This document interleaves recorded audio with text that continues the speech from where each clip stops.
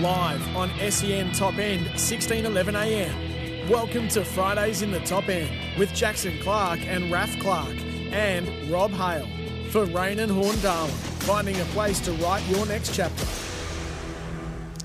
Welcome to SEN Fridays in the Top End, 16:11 a.m. Thanks to Rain and Horn Darwin. Don't forget to download the SEN app to listen live or listen back later on in the week.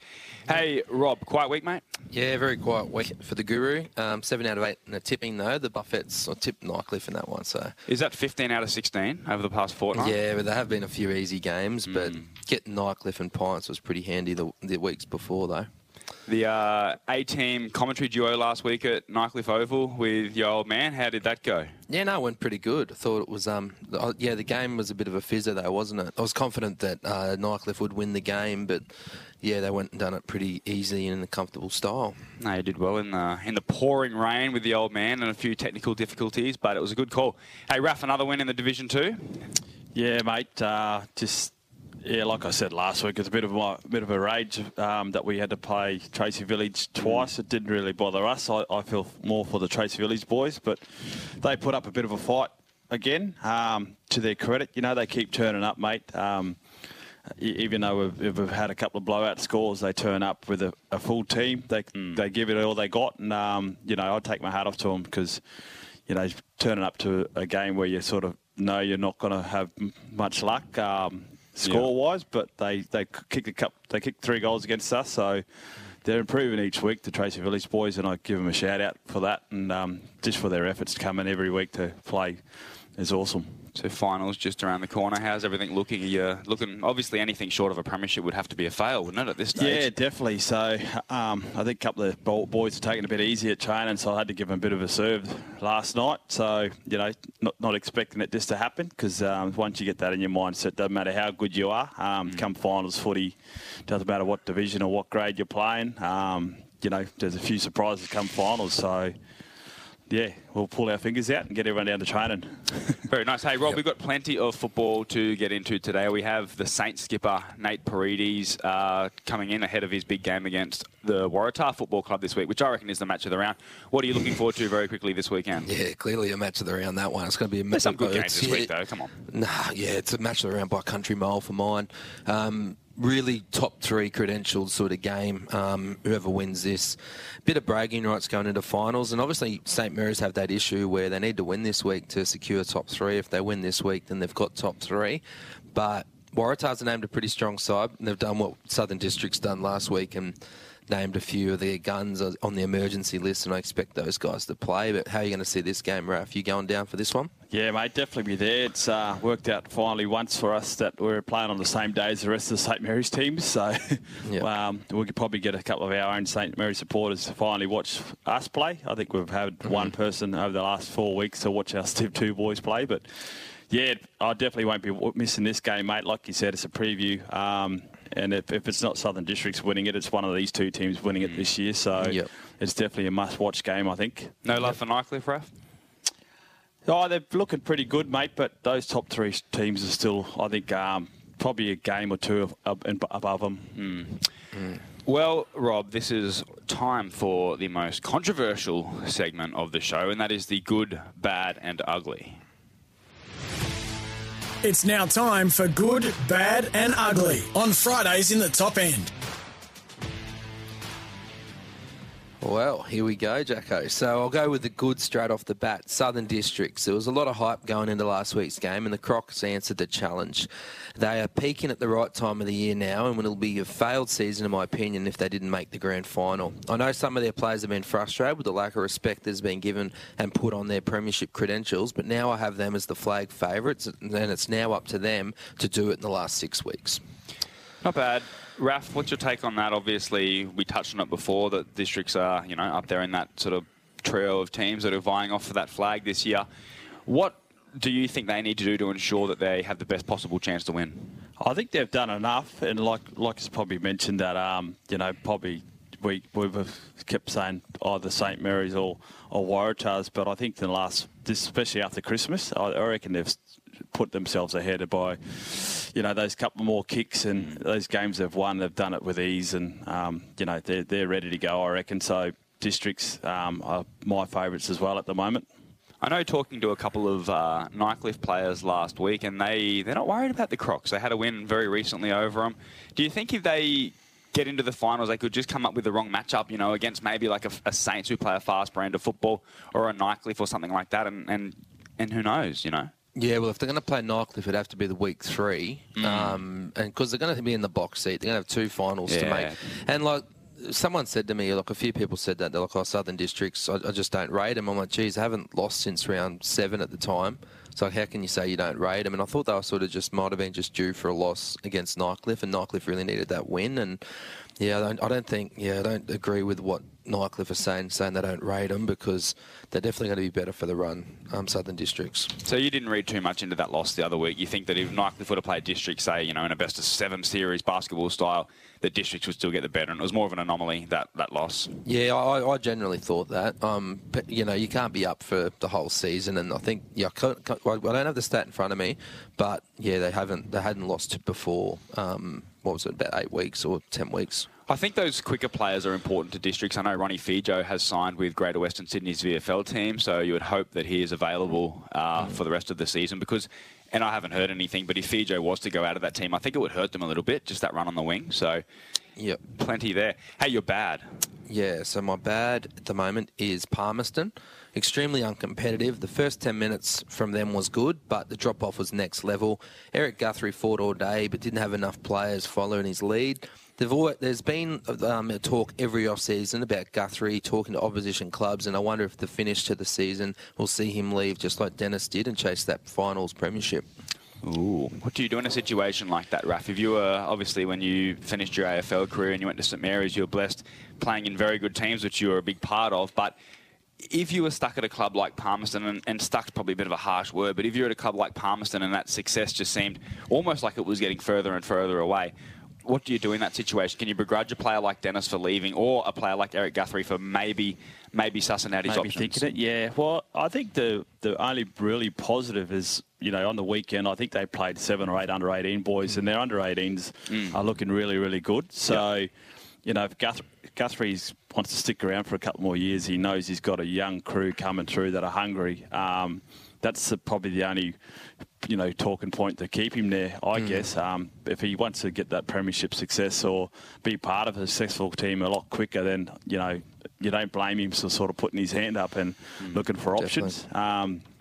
But, that's the only positive I can see, is that there's a lot of young kids coming through that Palmerston under-18s that are looking really, really good, and they bled a lot of them on the weekend. So, and those young boys all had a very good game. Warren Conop's young fella was awesome on the wing.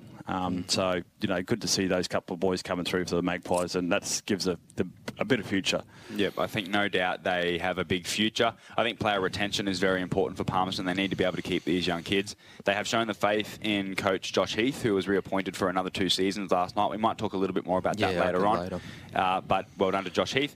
The ugly. But I would just say also, though, on the bad is that Guthrie was linked to Waratahs and Pints in the off-season, so let's see if that happens again. The ugly has to be the match review panel. They need to get a serious sense for the game.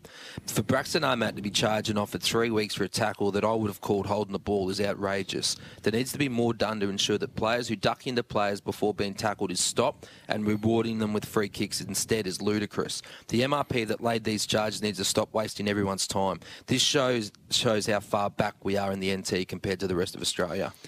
Oh, bang. The thing is, Rob, I preferred it when there was a little bit more transparency and you could see the charges and what they were graded. And they were published, I think, on Tuesday morning every week, just about on the AFL&T website. Now we're left in the dark. It's very hard to find out information about the MRP, Raf. Yep. Yeah, definitely. And I didn't know about it until after training. Before my training last night, Robbie was picking up his young fellas. So, he mentioned it to me and I was like, oh, what? So, yeah, that was a surprise to me. So, like you said, not to be able to see it and see what they've been charged with is a whole other story. Yeah, and there was also the incident, Nick Yarran got off for 2 weeks. I don't know how Yarran's went as well, but when I watched that footage, it was slowed down. But, geez, that was another real soft one to be sent to the tribunal, so not ideal. Do you think, and I know, is this an overall criticism, or do you think that the tribunal are too soft, or they don't... what is your criticism here?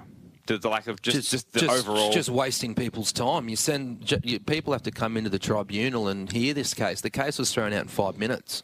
Like, what are we doing here? Like, anyone can see, Blind Freddie could see it's not a tribunal case. And then they go and everyone's got to drive in and do it. Do you want more people like past players who understand the game? Or I don't know. I think the NT is pretty backwards though, because when you had the Braden McLean hit on Sean Edwards, the Wanderers faithful all blew up. Yep. And it's like they hadn't been watching the AFL for the last 10 years from the direction the AFL were going in. It was a clear bump that knocked the player out. And then Saints put him back out there and he had no idea what he was out there for, so he missed the following week with missed concussion. The following week. So, but I think the NT is just backwards. Yeah. I think it's interesting. I think, who knows? I don't really know who's on the MRP panel. I don't know if it should be publicised. Really, like you said, Darwin's a pretty small community, and you don't want social media comments influencing decisions and stuff like that. So, who knows? Definitely something they could possibly improve on. We have to go to a break. Plenty more to come here on SEN Fridays in the Top End. Thanks to Rain and Horn Darwin. We will love your listing. Live on SEN Top End, 16:11 a.m. This is Fridays in the Top End with Jackson Clark, Raph Clark and Rob Hale. For Rain and Horn Darwin, finding a place to write your next chapter. Welcome back to SEN Fridays in the Top End, 16:11 a.m. Thanks to Rain and Horn Darwin. The NTFL ladder has Southern Districts on top, followed by Waratah, St Mary's, Nightcliff. The Darwin Buffaloes in 5th, so that rounds out the finals. Pint in 6th, Wanderers in 7, Palmerston in 8, and Tiwi Bombers in 9th position. Rob, do your power rankings differ at all from that? Not too much, but I do have a question mark around Darwin and Wanderers. Who's the better side out of those two? But I'd have to say Darwin.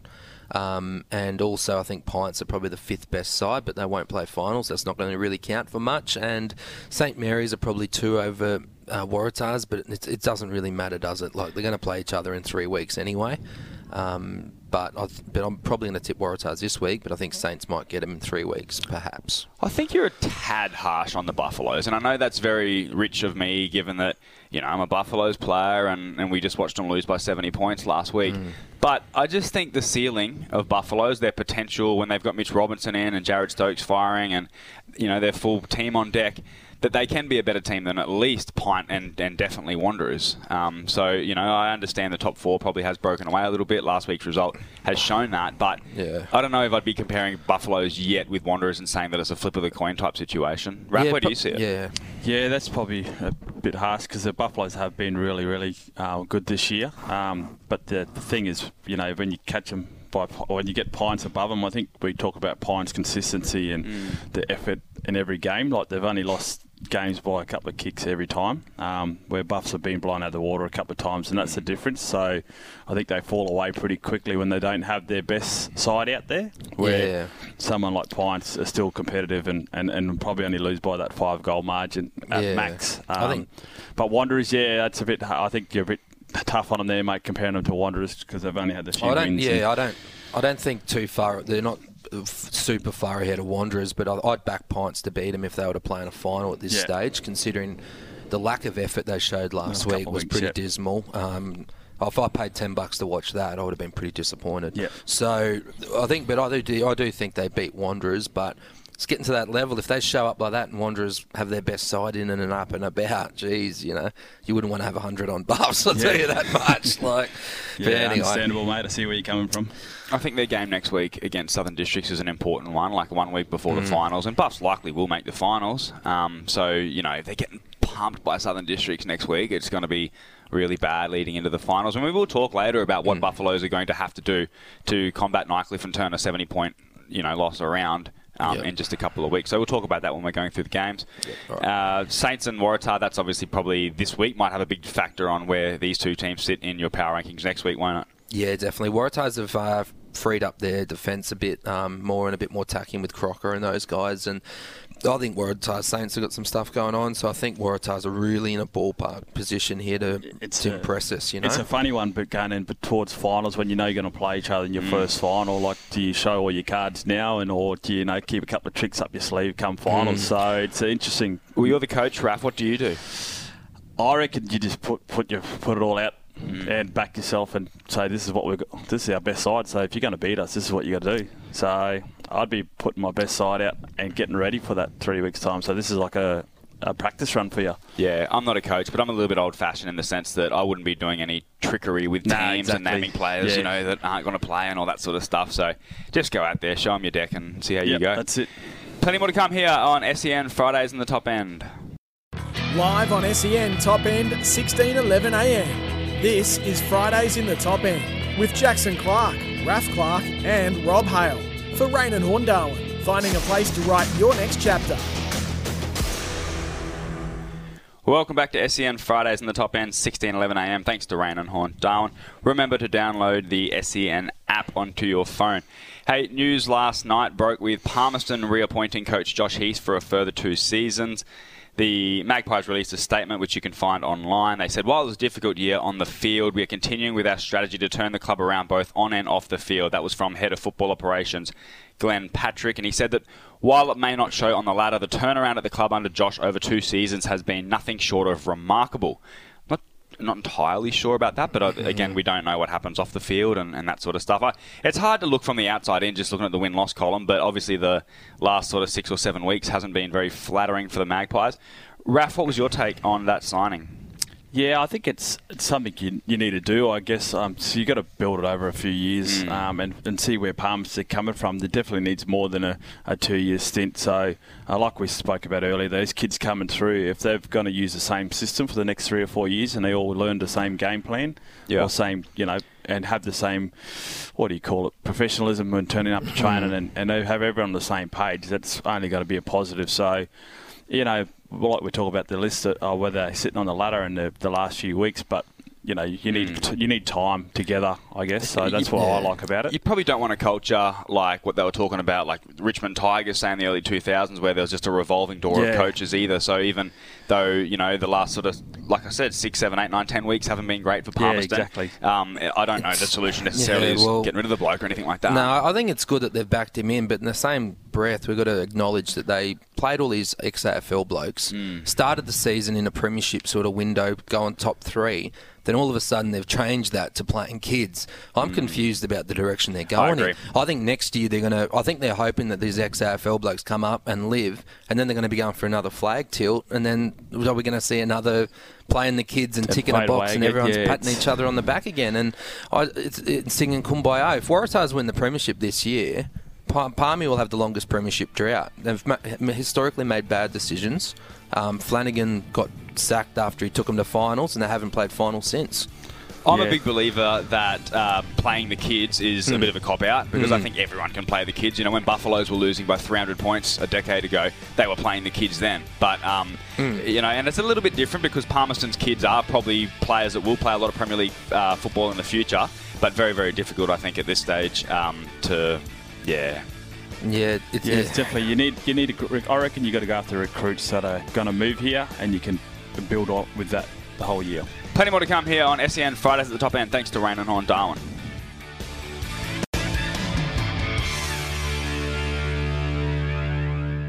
Welcome back to SEN Fridays in the Top End, 16:11 a.m. Thanks to Rain and Horn Darwin. We will love your listing. Robbie and Raf, we have the match of the round coming up this weekend. St Mary's Waratah could potentially be the match of the season, and a man who will play a big, big role in that will be the St Mary's skipper, Nate Paredes. Nate, do we have you on the line? Yeah, here, boys. How are we?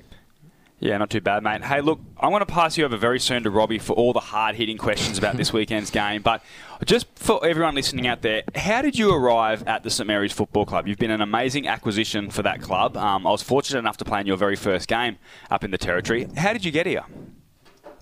I've always heard about the off-season in Darwin and, just messaged a few clubs and Saints and Palmerston, I think, got back to me and... ended up just choosing Saints. Got a tip from a mate that Saints were a good family club. I just ended up going to Saints. So, Nate, just to get this correct, did you have some clubs that you message and then not reply? So you've turned into a multiple best and fairest winner, multiple premiership player, captaining the most famous club in the Territory. Did you talk to any clubs that just didn't even give you a reply? There were some clubs, but that's crazy. I emailed their websites and stuff like that, so I don't know if they were old websites or the wrong, contacts and stuff like that. So, not too sure. So Obviously, last season, Nate, you joined a Premiership captains group. How was that winning the flag last year after 2 grand final losses? Yeah, it's probably a bit more of relief than anything, but it was a couple of big losses, and I know all the boys wanted to make up for that and wanted to win a premiership for Saints. So we definitely worked really, really hard for it. So to win it, it was awesome. And you're going up against Waratahs this week. You've obviously got that history with Waratahs doing the breach on the fly-in stuff with you guys 2 seasons ago, and then you got them back in the grand final and beat them there. How much animosity is there with you guys and the Warriors? Look, they're a really good club. They're a really good side over the last few years. It's brought about a pretty good contest, and when you have a good contest, I guess people get pretty aggressive and want to win the game. So they go harder, and I reckon that's what the contests have been like with Waratahs. It's a really hard contest. Unfortunately, last time we played them, didn't work out good for us. So we're hoping that we could bridge the gap there and hopefully get a win. But yeah, we're going to have to work really hard for it because they're a pretty good side. Yeah, Nate, Raph here, mate. So you boys really looking forward to it, like backing this one in, like with your best side, or what are you looking forward to this weekend, or just seeing where Waratahs are sitting before you play them in a couple of weeks in finals? What's your take on it, mate? Yeah, we definitely need a win. So Nightcliff are right on our tails with that 3rd spot. So we have to win. So we're going to put our best side that's available on the field and try and get that win. Definitely. Yeah, awesome. Yeah, so is there anything that you guys noticed different, Nate, with how Waratahs have structured up this year? I think they're sitting in a better position, and obviously you guys haven't played since round 1. What are some key sort of themes that you've taken from Waratahs, and can we see Kieran Parnell go to Jaden Magro? Yeah, obviously that defensive side, they've got a lot of, they've got really good depth, and they've got, a wide range of goal scorers. So, we just have to back our defenders in. Magro's obviously a very, very good player. We've got to make sure that he's accounted for. They've got a lot of good players that we need to make sure are accounted for. So, that'll be the big thing, our defensive side, and hopefully we can stop their scoring and then, use our tools up forward to kick a winning score. Yeah, you definitely got some tools. Jackie Lant last week kicking 6 goals after missing the previous week against Nightcliff. And what sort of energy is Sam Fowler bringing to the group? I met him out over Christmas, and geez, he's a little pest, isn't he? Yeah, Rat. He's awesome. He's a good fella, and just his speed at ground level is awesome, and he runs amok up there. So hopefully he can do the same. This week, he's a accomplished VFL player, so hopefully he can do the business this week.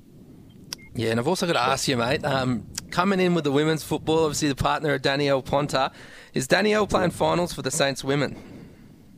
Hopefully she can. She loves the green and gold. Obviously, she's grown up there, and that's her family club. So, she'll be doing everything she can to play finals. Been a while since the girls have been up there with a chance. So, hopefully she can play finals, and I think she'll play a pretty big part once they get there for sure. Yeah, and one last question as well, Nate. How was it getting back on the after that slow start to the year? Were you still confident that you guys would bounce back into that top 3 position like you have? To be honest, I was pretty stressed out.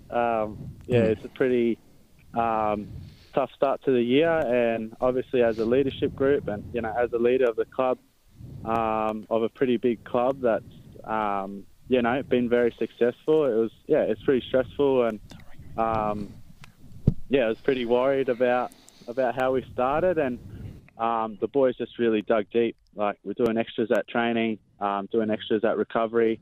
And I think that's what really, really brought us up.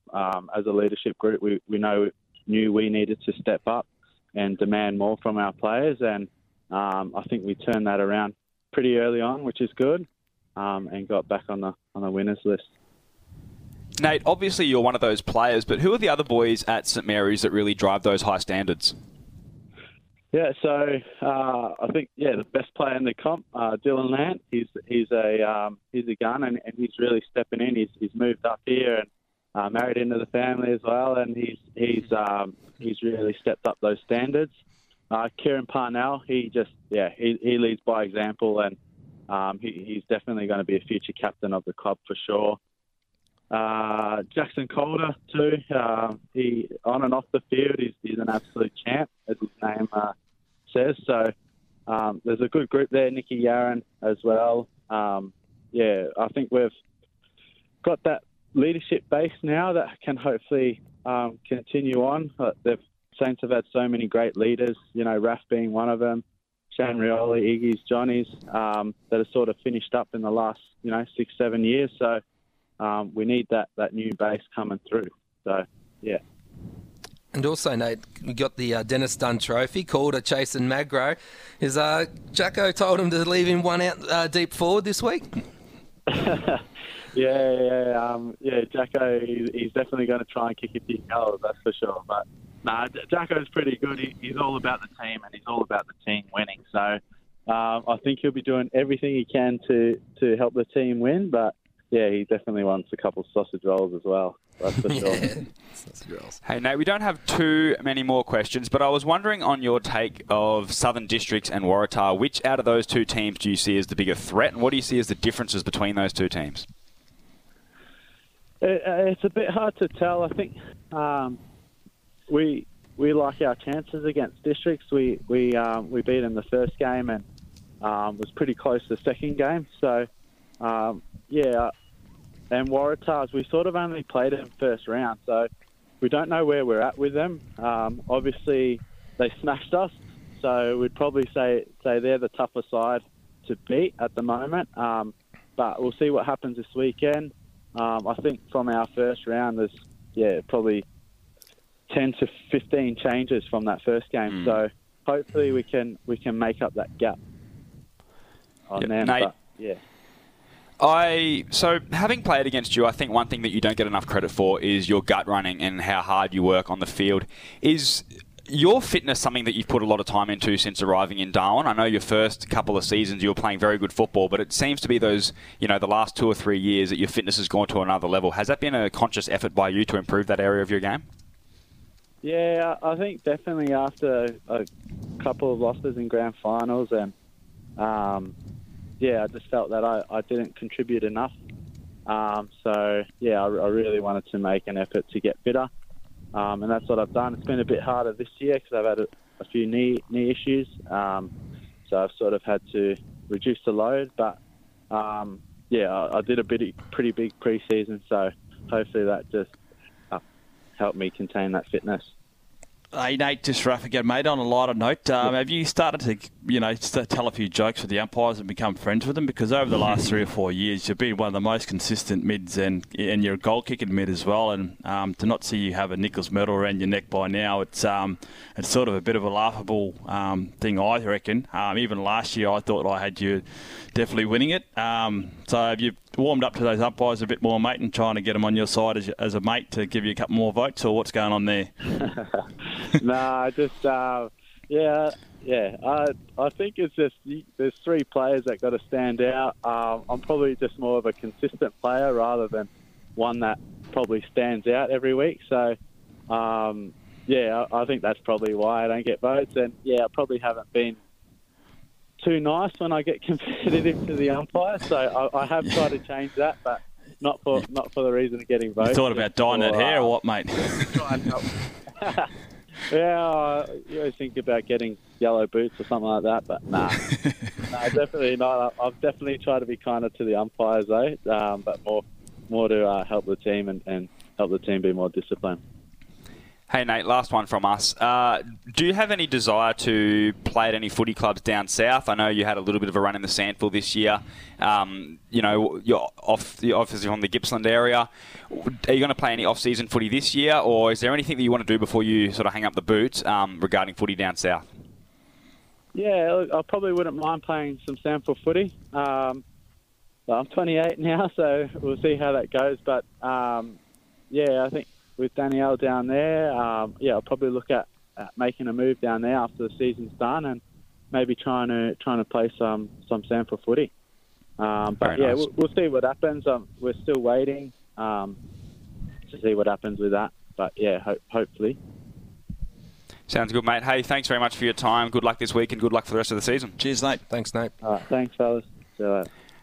Plenty more to come here on SEN Fridays at the Top End. Thanks to Rain and Horn Darwin, finding a place to write your next chapter.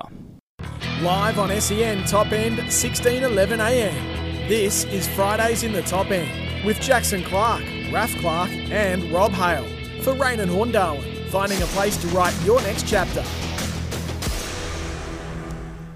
Welcome back to SEN Fridays in the Top End, 16:11 a.m. Thanks to Rain and Horn Darwin. We will love your listening. Remember to download the SEN app.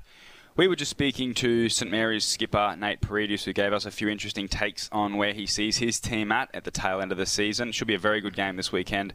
St Mary's playing Waratah on Saturday tomorrow. Robbie, let's very, very briefly go through your SEN Best 22. I don't think we need to name the whole team. We will post that up on our socials, on the SEN socials. Has there been any changes? Yeah, so the two changes is Mazzini and McQueen have both come in. Both Crocs? Both Crocs players. I think not picking Mazzini in that NT versus recruits was an oversight, I think. Once I went and looked at his stats, how good he's been, he should have been in there, but we'll discuss that later. And McQueen's one that I think he could be a very important player come finals. Only played the 8 games, though, but I'm backing him in. So from the back line, if you want me to name it, yeah, we'll go through it. Is Bowden, Green, Parnell. Halfbacks is Collis, Driscoll, Nyhouse. Through the midfields, McMahon, Philo, Shot. In the rucks is Dennis, Lamp, Robinson. Half forward, Stokes, Hope, Motlop, Stokes, captain. Forward lines, Magro, Calder, Smith. And then on the interchange, you have McQueen, Kirby, Paredes and Mazzini. Then on the emergencies, I brought in Big Sammy Dunstan, Ash Hams and Baxter Mensch from Palmy. So Mensch drops out due to unavailability over the last sort of 4 or 5 weeks. Yeah, very stiff though, because he's still in the top end 10, so it sort of makes it a bit, bit contradictory. Yeah, it is contradictory. But yeah, what are you going to do? So who dropped out of the team from our last time? Was it, let me guess, was it Bradley Stokes and Anthony Treacy? Yeah, Bradley Stokes and Anthony Treacy. A bit of that form at Buffaloes, and Buffaloes have dropped off a bit themselves, and Treacy hasn't played much either. A bit stiff probably, perhaps, as well. As you would need a back rotation in that side. So Jake McQueen, also one of the inclusions that we spoke about. Ovens and Murray star last year, and I believe he signed at Southport. Fresh off 30 possessions for the Crocs. Very good player. Yeah, he's played 8 games, 4 best players. He was best on against Saints, and I think he could be the antidote to Dill Lant in the finals. So it'd be interesting to see if he does run with Dill Lant a bit, but they sort of went their own ways at Southern Districts last time. So something to keep an eye out for anyway. Very nice. And now, without further ado, it is time for our SEN Top End 10. It's now time for the NTFL Top End 10 with Jackson Clark and Rob Hale. So, Rob, you have at number 10 the man that we just spoke to, Nate Paredes. Number 9, Tommy Shott. Number 8, Baxter Mensch. Number 7, Matty Dennis. Number 6, Ryan Nyhouse. Has there been much movement in that 6 to 10 spot? Not really. I think Nyhouse and Dennis, you can make an argument to switch around as well, but Mensch is averaging high numbers. I probably should have left him in the 22, but just with how high the numbers are that he is averaging and disposal tally, he holds his spot. But going into the top 5 is where it gets more interesting, Jacko. So number 5, we've got Magro, but obviously Magro didn't play last week. Number 4, Stephen Motlop. So he's moved up a couple of spots after his bag of 12. Yeah, only a couple, and there's a solid argument that he could move him to 2. Luke Smith's held at 3 after a best-on-ground performance. Brody Philo's held at 2 after a best-on-ground performance. And Dill Lance held at 1 after another best-on-ground performance. So I like the synergy in that, mate. Our top 4 all got best-on-ground. Yeah, they all got the 3 votes. It'll be an absolute robbery if they all don't get the 3 votes come Nichols night. They're all very dominant. So that'll be interesting to see. But we're on the money with that top-end 10. Dill Lance took his own football on the weekend. 36 Yeah. touches, 4 goals. That's a big game. That's a super coach captain game. Yeah, I don't think his shoulders and anything would be too sore. They didn't put much body on him. Yeah, I think the Lent brothers thought they were in the backyard again because they all played the footy in about 9 or 10 goals between the three brothers alone. So, awesome to see the Lent brothers out there. Yeah, Raph, I think it's something that we can discuss later on. I think we need to discuss it sooner rather than later. If it's not this week or next, it's next week. But it's Jack Lant, Luke Smith and Jaden Magro just discussing those three players and who's going to be the most important come finals for those top definitely. three sides. Well, let's talk about Luke Smith very quickly. 28 possessions and a goal. And between those three players, I think there's a slight difference. I think Luke Smith has the ability to run through the midfield a little bit better and get further up the ground than those other two players. Those other two perhaps more dangerous around goals, but I don't want to sell Smith, too short because he can definitely hit the scoreboard too. A very good footballer, one that honestly, do you reckon he still is probably maybe underrated by some coaches up here and by some general football pundits? I don't know if teams are going to go out there and naturally think, well, we need to chuck a hard tag on Smith, where they probably do need to. Yeah, definitely. I think Kieran Parnell will go to him, and I think Waratahs will have to have a Rada or someone who's really close checking, but he's the best forward mid hybrid, isn't he? But yeah. I think Jack Lant could become a real surprise come finals. He's still not as fit as he probably needs to be, but yeah, didn't affect him on the weekend. He just hits the scoreboard with such regularity, Jack Lant. He's always, like I said, he's an underrated player in his own right. I know Dylan gets a lot of the plaudits, but every week you look at the goal kickers, I think Jack would be averaging about 3 or 4 goals a game. He hasn't played many games this year for Saints, but when he has, he's definitely made an impact. Yeah, definitely has. And Jaden Magro is, he's a bit more of a hit-up sort of, he's a bit more of a key forward, being undersized, so it's interesting. But on that outer, though, Mitch Robinson is very stiff. Jared Stokes and Dill Collis. Dill Collis goes and best on ground this week, then he has to move in. Obviously, Jacko, you had him 25 in your rankings, and we do want your rankings on UNT football page to be different to this season. I think he'll definitely come into that teen sort of area, and a best on ground performance this week could see him move in close. No doubt. Jared Stokes is stiff. He was very good in the first quarter, probably the best. He was best on ground at quarter time, and obviously just didn't have them teammates to follow him and sort of died off. And Mitch Robinson back in after missing 3 games. And Brody Philo just doing his thing. Hey, Robbie, we do need to go to a break fairly shortly, but I do want to go through some of the comments on my social media, NT Football with Jackson Clark, because we put up the locals versus the interstate team, and there were some very interesting ones. Firstly, before we get into some of these comments, would you like to preface it by talking about any potential oversights you may have had, or how did you rate the feedback in general? Feedback was Nuffy Central, but there was some good. The 2 ones, Eddie Betts, that was a bad oversight, I must admit, but is what it is.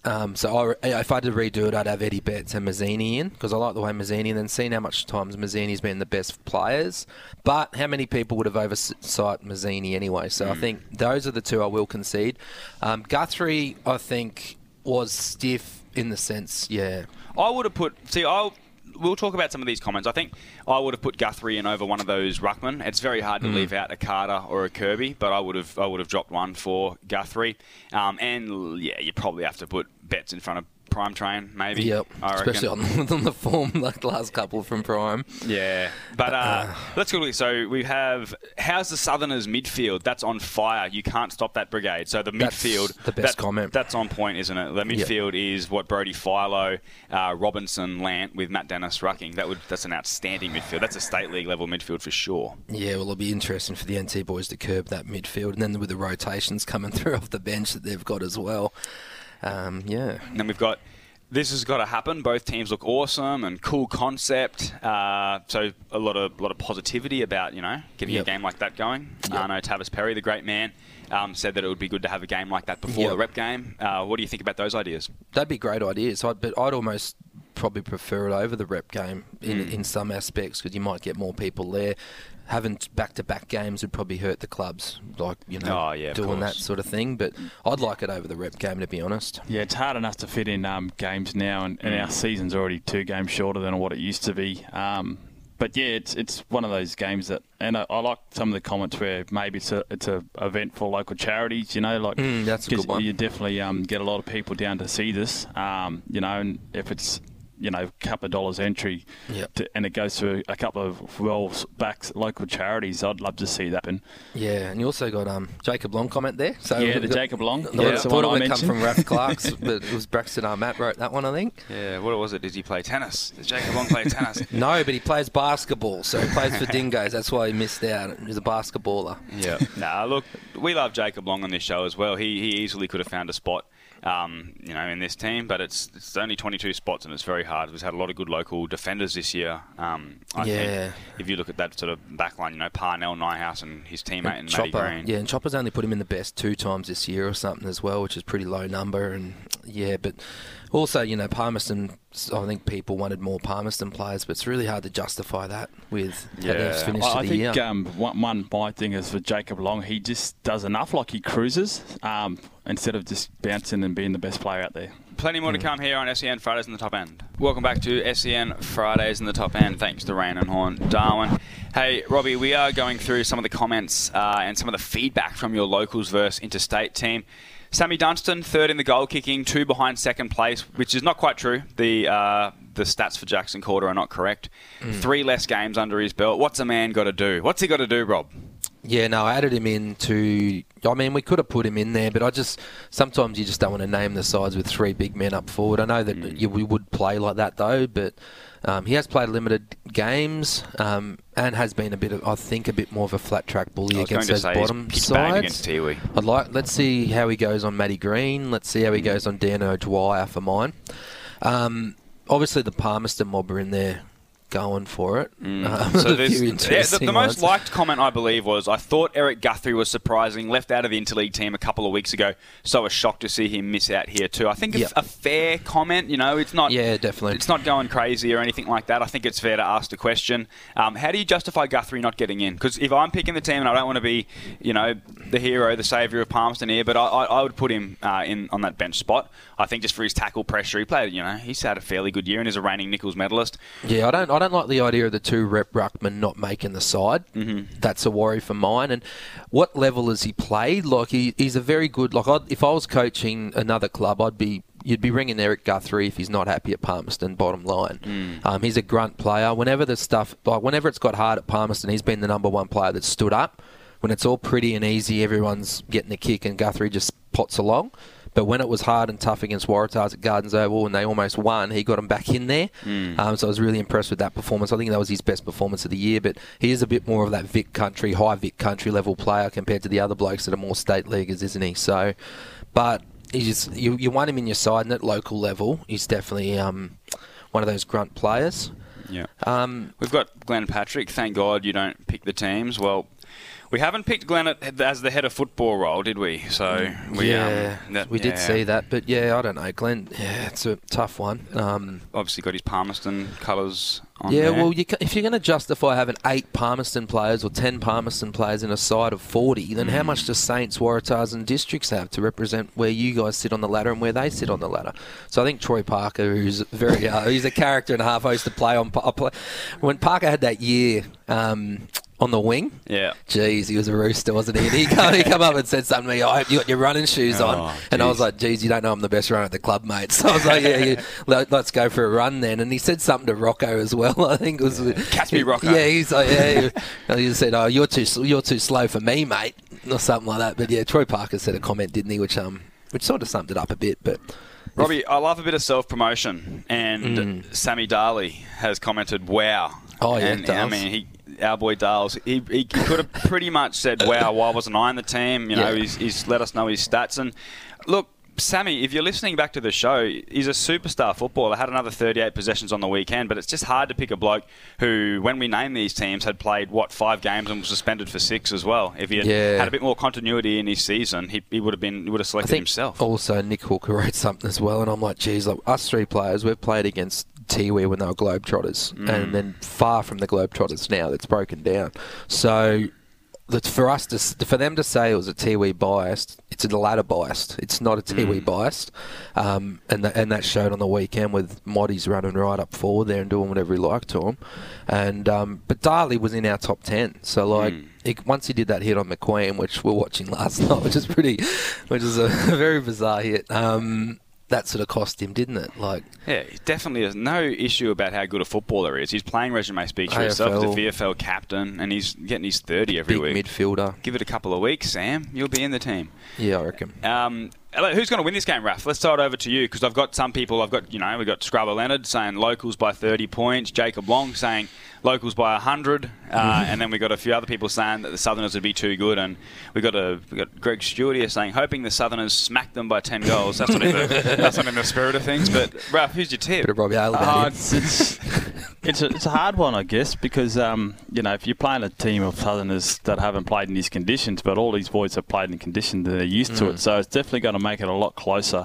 And it's got to come down to fitness. So, a lot of these Southerners come up and they're super fit, and the Territory boys, they sort of play by the spur of the moment sort of thing, unless they're pushed in a really good system and they're in their top fitness at their club. So, I don't know, just going on local talent, I'd probably back them by a couple of goals, but if it come down to hard work and grinding, the Southerners will get them by 3 or 4.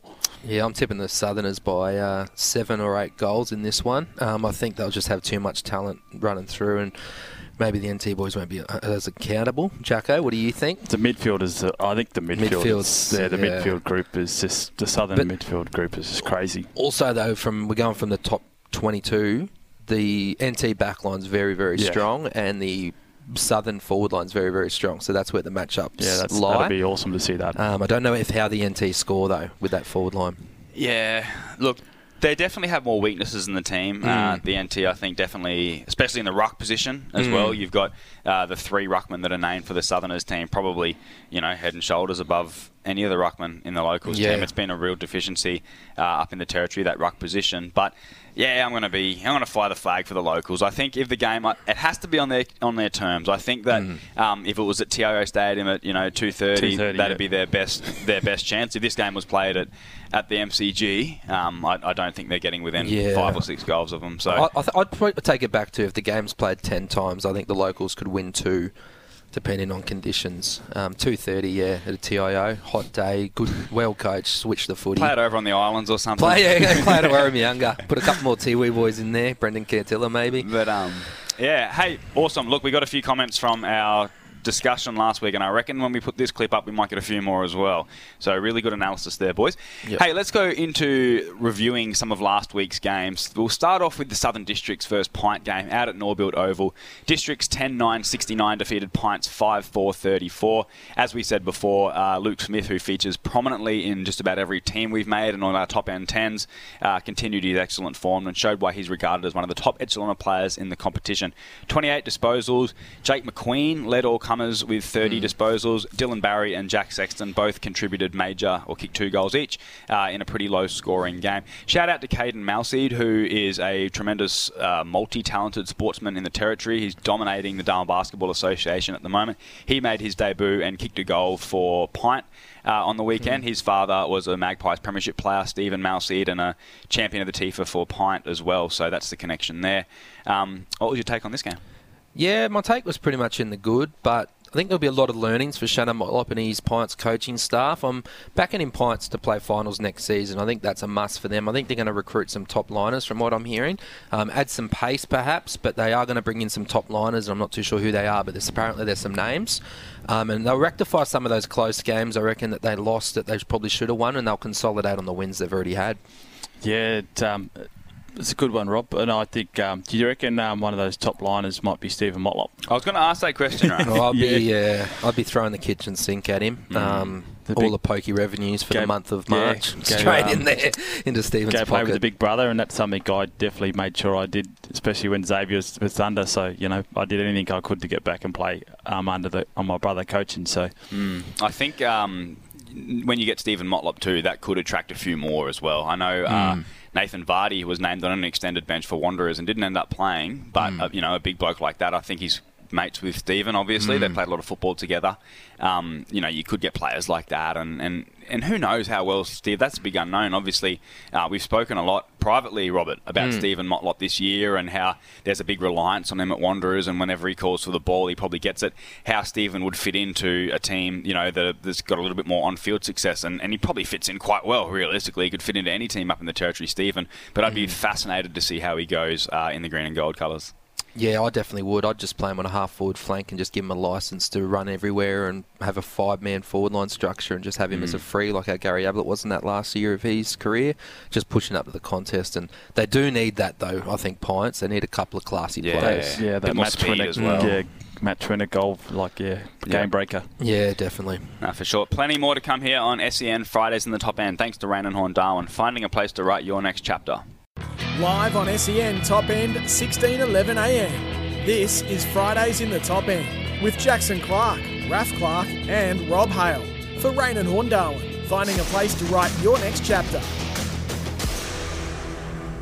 Welcome back to SEN Fridays in the Top End, 16:11 a.m. Thanks to Rain and Horn Darwin. We will love your listening. Remember to download the SEN app on all good app stores on your smartphone. Hey, we are reviewing some of the round 16 games. We just spoke about the Districts versus Pints game, where Districts were victorious by 35 points. St Mary's were big winners in the late game at TIO Stadium last weekend. 20 goals, 16, 136, defeated Palmerston 2-4-16. We will speak about it, but I thought the Magpies' pressure was good, but it was good for too little time. It was probably only about that first 10 minutes where they looked like they were in the game, and the Saints were clinical. After that, they produced some really solid football and kicked away. The Lant brothers absolutely dominated, combining for 10 goals. Jack kicked 6. Dylan Lant, as we said before, had a huge game, 36 disposals, 4 goals, 8 tackles, 9 inside 50s. Jackson Calder booted 4 to stay in the hunt for the Dennis Dunn Trophy. What was your thought on this one, Robert? Yeah, Guthrie was very good, but they didn't really have too many others with him. And Hams didn't rate Hams as 35? Yeah, but Hams was on Jack Lant as well, so it's very hard to judge that when Jack Lant kicked 6. But Jack Lant's the talking point for mine. It's going to be very interesting to see how he goes coming into finals. Probably doesn't look like the footballer, and he's a bit of a little wombat, at the moment. But he's very smart, and his timing. If he gets a D6 or a D5 come finals, it's going to be bath time. Like, he's going to really. But surely that's up to the coaches. If he gets a D6 or Yeah, but if you have Sammy Fowler up there, and you got Calder, and then you got a Yaron and someone else, I think he just about commands your best small forward, your best stopper, Jack Lant, just for the pure number of goals that he's kicking. And then you let Sam Fowler off the charts, and if they pick him. But I reckon he could be one side's going to not respect him in the finals, and he's going to kick a bag. That's what I'm predicting. But I'm very interested to see how he goes this week and who mans him up from Waratahs as well. So, but yeah, good. Yeah, no, you summed that up well, Clarkie. Yeah, it's definitely a one-way game, but like I said, and I mentioned earlier in the show, it was good to see Palmerston, play a lot of their good under-18s. And a lot of them did stand out. They tried all night. But, yeah, they're just not enough manpower there for them at the moment, the Magpies. And, hopefully they bounce back and have another good effort this week. I think it makes us think that Palmerston next season are going to probably try to bring all those AFL blokes back, because I don't think they're going to go with the kids next season's my prediction. We'll roll on a little bit because we don't want to run out of time. We've got some very big games this week, so we want to give enough time for that. If we do have time at the end of the show, we can go back to some of these games. Nightcliff, 19-14, 128, defeated the Darwin Buffaloes, 8-10-58. That win solidified the Tigers' spot in the finals. They kicked away in the second term and maintained a healthy lead for the rest of the game. Philo ran riot and was best of field. That forward combination of John Butcher, who kicked 7, and Sam Overall, who kicked 6, were just dominant against an undersized Vance. I thought Peter Politis was really, really good. I thought one of his best games, particularly in the first half. I reckon if we're giving a rising star to anyone, we give it to this kid. And Jared Stokes was comfortably Buffs' best player. Politis could be a future leader of the football club, and him and Daniel Quinn are both two best mates. And yeah, the guru predicted that Philo and the big forwards are going to run right, and they did. Oh, you really went out of a limb there, mate. Gee. So I just said they were going to kick there. Yeah, so I didn't think they were going to man up Philo, and they didn't. So, but yeah, Tigers now have that good mix of youth and experience and recruits now, and I think they could possibly make a prelim, but third week of finals, but I don't have them making the GF. I think they can win a flag. Yeah, I don't think so. No. It's one of those games where I think the other top 3 teams or 4 teams are probably cheering for Buffaloes because Nightcliff looked like the danger side, and now they're secured a finals berth. What have they won in a row now? I think that's 8. At least 6 or 7. Yeah, but I think it definitely puts the wind up a bit of those other top 2, 3 teams because Nightcliff being in the top 4 or 5 games. We need to go to another break. This is SEN Fridays in the Top End. Thanks to Rain and Horn Darwin. Live on SEN Top End, 16:11 a.m. This is Fridays in the Top End with Jackson Clark, Raph Clark and Rob Hale for Rain and Horn Darwin, finding a place to write your next chapter. SEN Fridays in the Top End, thanks to Rain and Horn Darwin. We will love your listing. We are going through the round 16 results. Districts beat Pint, St Mary's thrashed Palmerston, Nightcliff thrashed Buffaloes by 70 points. That was what we were talking about before the break, Robert. Look, Nightcliff playing themselves into some really, really good form on the eve of the finals. Yeah, the point that I was going to make, that Nightcliff, they did keep St Mary's to 49 points the week before. And then St Mary's went and got 136 against Palmerston. So Nightcliff are the best defensive side. So that's going to hold something in finals. But I think St Mary's probably should have won that game. So that's going to be their ace card, Nightcliff, that defence, which is going to bring something different compared to those top three sides, which are a bit more, or way more offensive. How are the Buffaloes going to turn this result around? I feel they need to find a way to stop Nightcliff's big forwards, which is easier said than done. I think that some of Buffs' other defenders need to cover off and impact the contest and not have these undersized players like Will Robinson, or I know like they moved Chris Atkinson down there, but not have these guys in one-on-ones against Butcher or Overall because it's too hard. So these other defenders need to peel off and create a 2-on-1 in the air. Potentially Pendlebury down back is an option that I'm starting to warm to, providing that you're not taking too much away from the midfield. So I think that's one part, and I feel that they need to be more accountable in the midfield. I'd love to see a John Vrodos type do a run-with role with Brody Philo. I don't think you can let a bloke like that just run around doing as he pleases. He sort of has the last handful of times they've played the Buffaloes. Let Robinson and Stokes do all the offensive stuff in the midfield, and some of these other fellas like a Bowles or a Clark or a Vrodos work together to stop Philo. Yeah, I agree with that. I think now they haven't got the troops to go past week one in finals now, I reckon. I think Nightcliff will take care of them if they finish there, and if St Mary's finish there as well, it'll be a bath. It was no different. Nightcliff beat them by 70 or 80 points, wasn't it? So I think Buffs will be better though, but I think they're going to some learnings from this season as well, Jacko. Wanderers 23-17, 155, defeated Tiwi Bombers 10-5, 65 Gardens Oval. That was the Stephen Motlop show. He booted 12 goals, had 26 possessions, 15 marks. He kicked 2 in the opening first 2 quarters, so he had 4 by half-time. Then he added another 5 in the third and 3 in the last. Bo O'Connell had 31 disposals to lead all-comers for Wanderers, and Sam Darley had 38 touches for the Tiwi Bombers, which was a match high. Plenty of ball getting around for the Bombers on the weekend. Brandon Cantilla had a really good game, had 28 touches. Giannini and Lanyon had high 20s. They're the Banks players that filled in and getting valuable Premier League experience if the Bulldogs are to come into the Premier League next year. Do you take on that one very quickly? Yeah, pretty low-level game, wasn't it? Very offensive, not a whole lot of accountability. And the NT News actually wrote saying that Wanderers aren't far off a final side with a few more better recruits. That's an interesting take that I probably don't agree with at the moment. But I think Wanderers' lack of form isn't so much the cattle they're getting on the park. There are issues in that regard, but I think, I can see Wanderers turning it around and making the finals as early as next year. But plenty more that we can discuss. You're shaking your head on SEN Fridays in the Top End, thanks to Rain and Horn Darwin.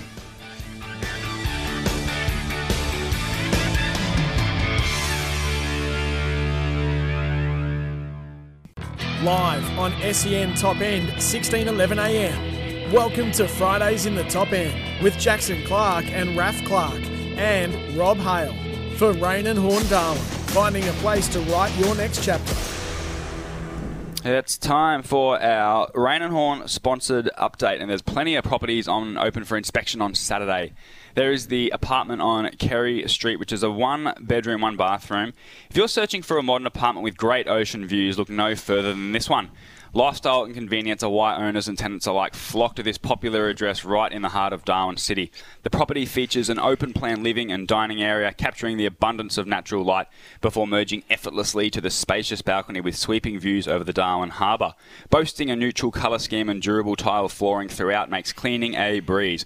Stylish kitchen, a large bathroom, internal laundry and secure parking makes this a superb property that cannot be matched. You'll appreciate everything that this apartment has to offer. A ready-made Great investment in an area of consistently high demand. Consider viewing this amazing one-bedroom delight as it is priced to sell and will not last long. We're looking for between $350K and $375K, and it'll be open this Saturday at 10:30-11. Not bad, eh, Rob? Yeah, pretty cheap one, that one. Property 2 here is 131 Maguire Circuit, Maldon. It's a 3-bedroom, 1-bathroom townhouse tucked away in a quiet street. Resides in double-storey home, offering a great foothold into the suburb of Maldon as a first home purchase, or as a great investment property as well. The home features 3 generous-sized bedrooms and a central tile bathroom on the top floor, with a spacious open living planned living and dining area and kitchen on the floor. A large undercover outdoor patio creates the perfect setting for entertaining guests throughout the year. And the backyard offers minimal maintenance gardens with 2 garden sheds in the corner. The undercover patio is set amongst the tropical surround and the features secured fence. This is plenty of green grass space for the kids or pets to enjoy surrounding in the patio area. So why not sit back and relax after a long day and take in the serenity? There's undercover carport for 3 vehicles with ample spacing for additional vehicle or 2 on the all-weather driveway. On the market for $360,000. Come see for yourself this Saturday at 10:45 to 11:15. Very good, Raf. That was the property in luxurious Maldon, of course. We need to go through these round 17 games. Palmerston versus Tiwi Bombers is what we will start with. Look, it's 8th first night, so on paper, it might not be much to write home about, but I'm looking forward to this game. I think it presents a very big... for real. I think it should be open attacking football. I think that it presents a really good opportunity for the Bombers, and it also presents an opportunity for Palmerston too. If they, get a really big win here, it could be a confidence booster to build into next season. I think if both teams run out with similar sides to last week, the Bombers are in with a big, big chance. The Banks players are providing a little bit more for the Bombers. Giannini and Lanyon, like I said, both found plenty of the ball last week. Brendan Cantilla's in great form. Look for Sam Darley to get his 40-plus this week. What's your take on it? I just hope that it can be a 40-goal shootout. We don't see them often. No, and Palmerston Oval, for some reason, just doesn't hold water that well. I was there for a junior game on Monday, and, it's like a swamp. And it's a bit wet here in Darwin. Oh, it was mozzies, and it was a swamp. It was... Yeah, that's the only thing that's going to make it not very entertaining is the weather that's hanging around. A couple of tropical lows close by, and it's going to be a very wet weekend of footy, and this is the type of game you need to see on a dry day, so you can see a 20-goal to 21-goal shootout, and you win by 3 or 4 points because you kicked 21 goals and the opposition's kicked 19. So that'd be great. That'll be ideal, but we're not going to get that. So it's going to be a bit of a slug, and whoever stands up with the bigger bodies, maybe Tiwi have got some of those bigger bodies in there at the moment, might get them over the line. But then again, you got Guthrie in there for Maggie, so it's going to be an interesting one. I've got Palmy by 20. Yeah, Palmerston. I'll lean towards Palmy because it's going to be a wet game. Any danger of the teams being up on Thursday night, Rob?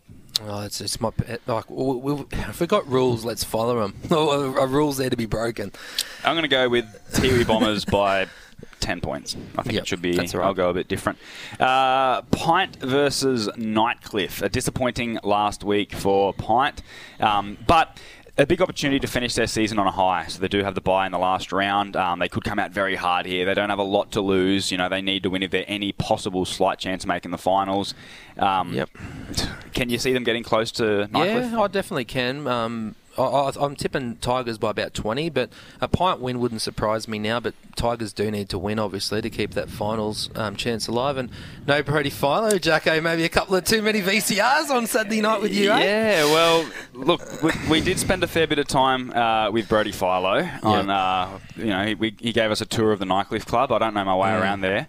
But he certainly does, Brody. He's the king there. He was telling me about a Mitchell Street ban, and I don't know if he had plans to go out, but he wouldn't have had much time because by the time that Nightcliff Club shut, it was getting pretty late. But I did hear a little rumour from a couple of the Pints boys during the week that, Brody would be missing out on the game, and it wasn't due to injury or unavailability. So he has a week off. One of the ones I'm looking for is whether Pints do actually go with a full-strength side and try end the season on a high, or whether they're, queuing the rack and then stack their Div 1 and push them down to Div 2. So they're both going to play finals, I think. So hopefully that's not the case and they finish the season with their best side to have a look at what they've got for next year. And just on buy, swap and sell, I've seen one of their players just put up some furniture and saying that he's leaving on Sunday. So he must not.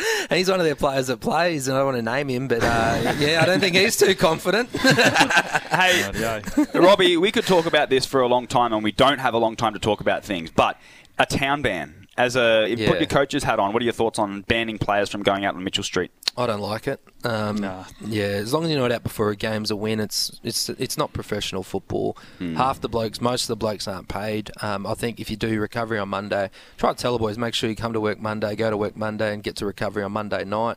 A Saturday and a few drinks on Sunday. I don't disagree with it. Yeah, I don't agree with it either. And a lot of the times, especially if you've got new players from down south that have moved up here, you tend to get to know your teammates more off the field than you do on the field. So it's not like you're together every day like a professional club. So and like you said, you're not paid to be here, and so you can't be taking people's lifestyles away and letting them enjoy themselves off the footy field. As long as they turn up and deliver and turn up to train and to work, then all for it. Well, let's face it, I don't think it's hindered Brodie Filo's performances over the last 15 years. So bit of a strange one, but you get that in territory footy sometimes. Wanderers versus Darwin. Plenty of players missing for the Eagles. I believe it's Stephen Motlop's wedding in Adelaide. Mitch Robinson back for the Darwin Buffaloes. Yeah, big in. I think after a disappointing post-Christmas so far, this is a game where the Buffaloes not just need to win, but they need to win big. Yeah, it did look like a bit of a danger game for Buffaloes coming into it with Wanderers, but now with the 12 out, Buffalo should really easily account for them. And Buffalo's going to have to get some of that offensive run and get that switch happening, and that's their kryptonite, that ball movement when they get on the run, and that's what's going to put Nycliffe or St Mary's, whoever they play in that first final, on the back foot. So they need to get that game plan happening in, and Ishmael Palmer as well returning, hopefully straighten them up.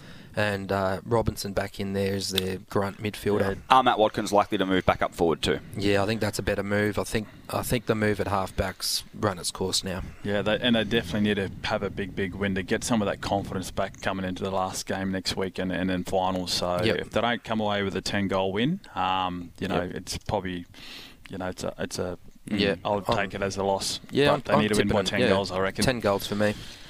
Yeah, I think Buffaloes will win and win comfortably. Who's your tip in the Pint Nycliffe game? We've skipped over that. Oh, yeah, only Tigers by 3 goals. I think it'll be a close one. Yeah, it'll be another close one because we see what Pints, how consistent they are. And I think Nycliffe, with their form at the moment, they're going to win by 2 or 3 goals. Yeah, I'll go Nycliffe by 6 goals. I'm pretty high on Nycliffe at the moment. I think they're a good team. I suppose no Philo. Forgot about that one. Yeah. 4 goals, 5 goals. Yeah. See how we go. Plenty more to come here. We need to preview the big clash, the match of the round, the match of the season maybe between St Mary's and Waratah, so we better make some time for that. We have Andrew O'Toole from the Thoroughbreds having a chat and hopefully picking a winner for us. Plenty more to come here on SEN Fridays in the Top End. Thanks to Rain and Horn Darwin. Live on SEN Top End, 16:11 a.m. This is Fridays in the Top End with Jackson Clark, Raph Clark and Rob Hale for Rain and Horn Darwin, finding a place to write your next chapter. Welcome back to SEN Fridays in the Top End. Thanks to Rain and Horn Darwin. We will love your listening. As always, we are joined by Andrew O'Toole from NT Thoroughbred Racing. Andrew, do we have you? Yes, you do. Good morning, boys. Good morning, mate. Good, mate. We're going to throw you over to our resident racing expert, Robbie Howe. Yeah, race card last week, Andrew. How'd it all go? Yeah, it was a good meeting last Saturday here. Not the biggest fields, but not bad for this time of the year.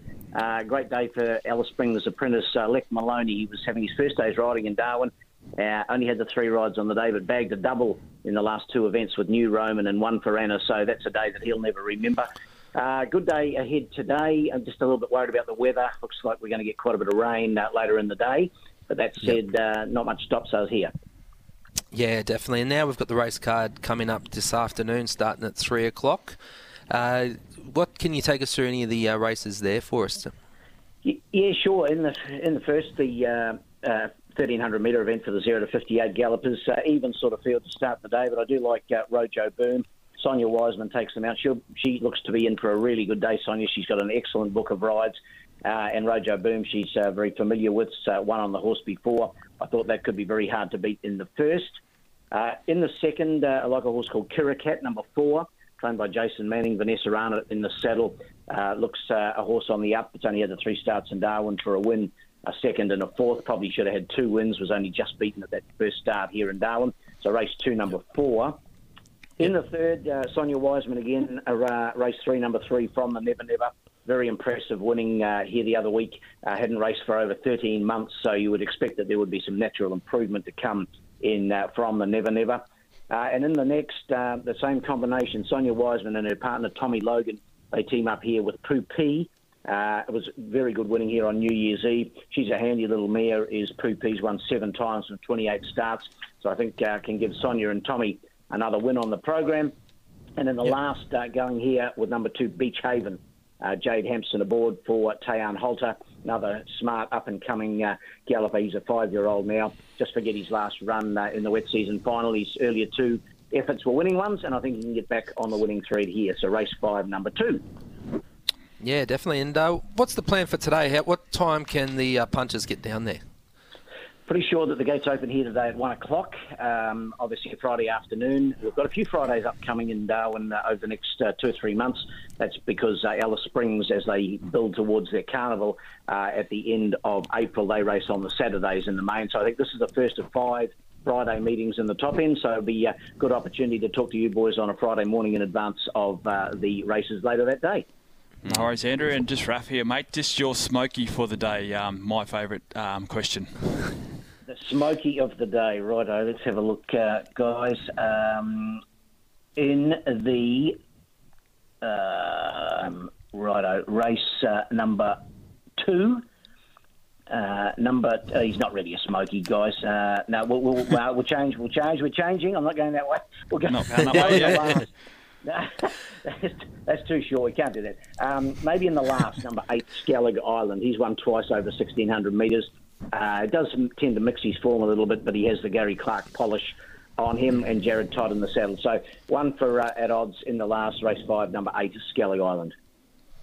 Thanks very much. Andrew, you have a good weekend. Thanks, guys. All the best to you. Cheers, mate. So we were previewing all our games and we went through the first 3, but we've saved the best for last, Robert. St Mary's versus Waratah. Match of the round, a potential grand final preview. There's a bit on the line here. So Saints win this, they guarantee the top 3 spot in the double chance. How are you seeing this game? Yeah, it's not as dead rubber as we think. So Saints really need to win this game. Obviously, Nycliffe, there's a percentage to play out as well. But Saints wins this, they consolidate their top 3. But I don't know, I'm favouring Waratahs in this one. I just think Waratahs are a bit more stable at the moment.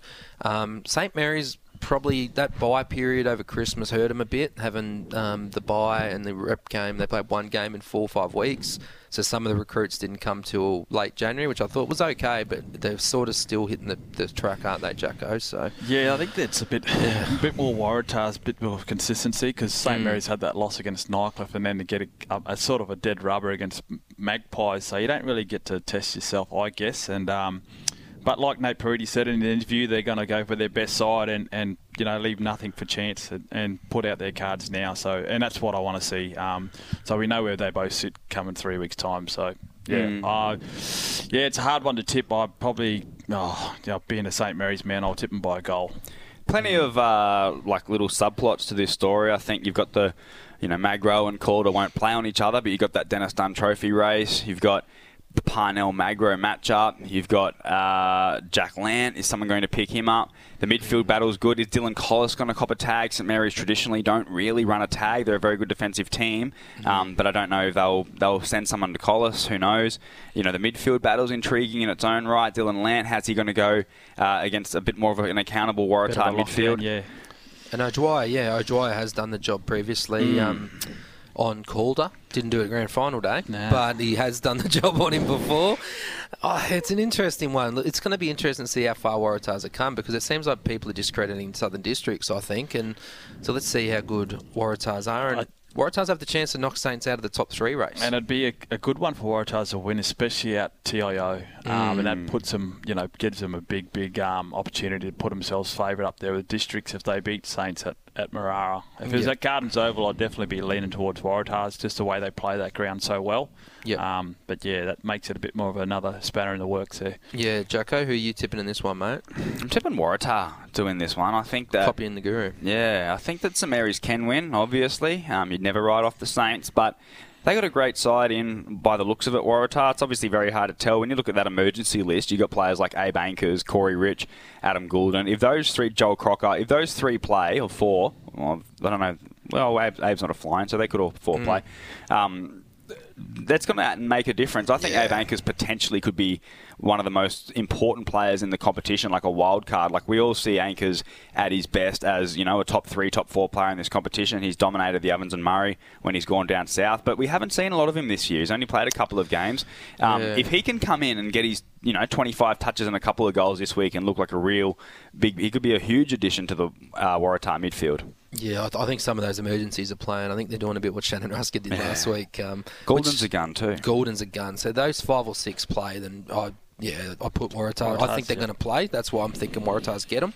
But I think Saints are going to come to play. And it definitely won't be the 100-point blowout that we had round 1. I think Ankers is the most important player in the competition right now because if he can come in and add another element to that Waratah midfielder as a goal-kicking midfielder that gets his 25-30, it's going to add so much to their premiership hopes. Well, if Magro's held to an account from Parnell, then who's going to score? So that's going to be interesting. Looking towards Ankers, and you're going to have to because Darcy Hope will be up the ground more. They're going to probably need more from Darcy Hope in the goal sense because Parnell has got the numbers on Magro. Grand final day kept him to 5 touches. You're sort of robbing Peter to play Paul. I try and say that every week and stuff that line up. But Arnold Kirby's he's kicked 100 goals, I think, down south in various leagues. So he's another player that could potentially be a forward option. I don't know who takes his spot in the ruck. But yeah, they do have some kind of options if they want to reshuffle their team a little bit.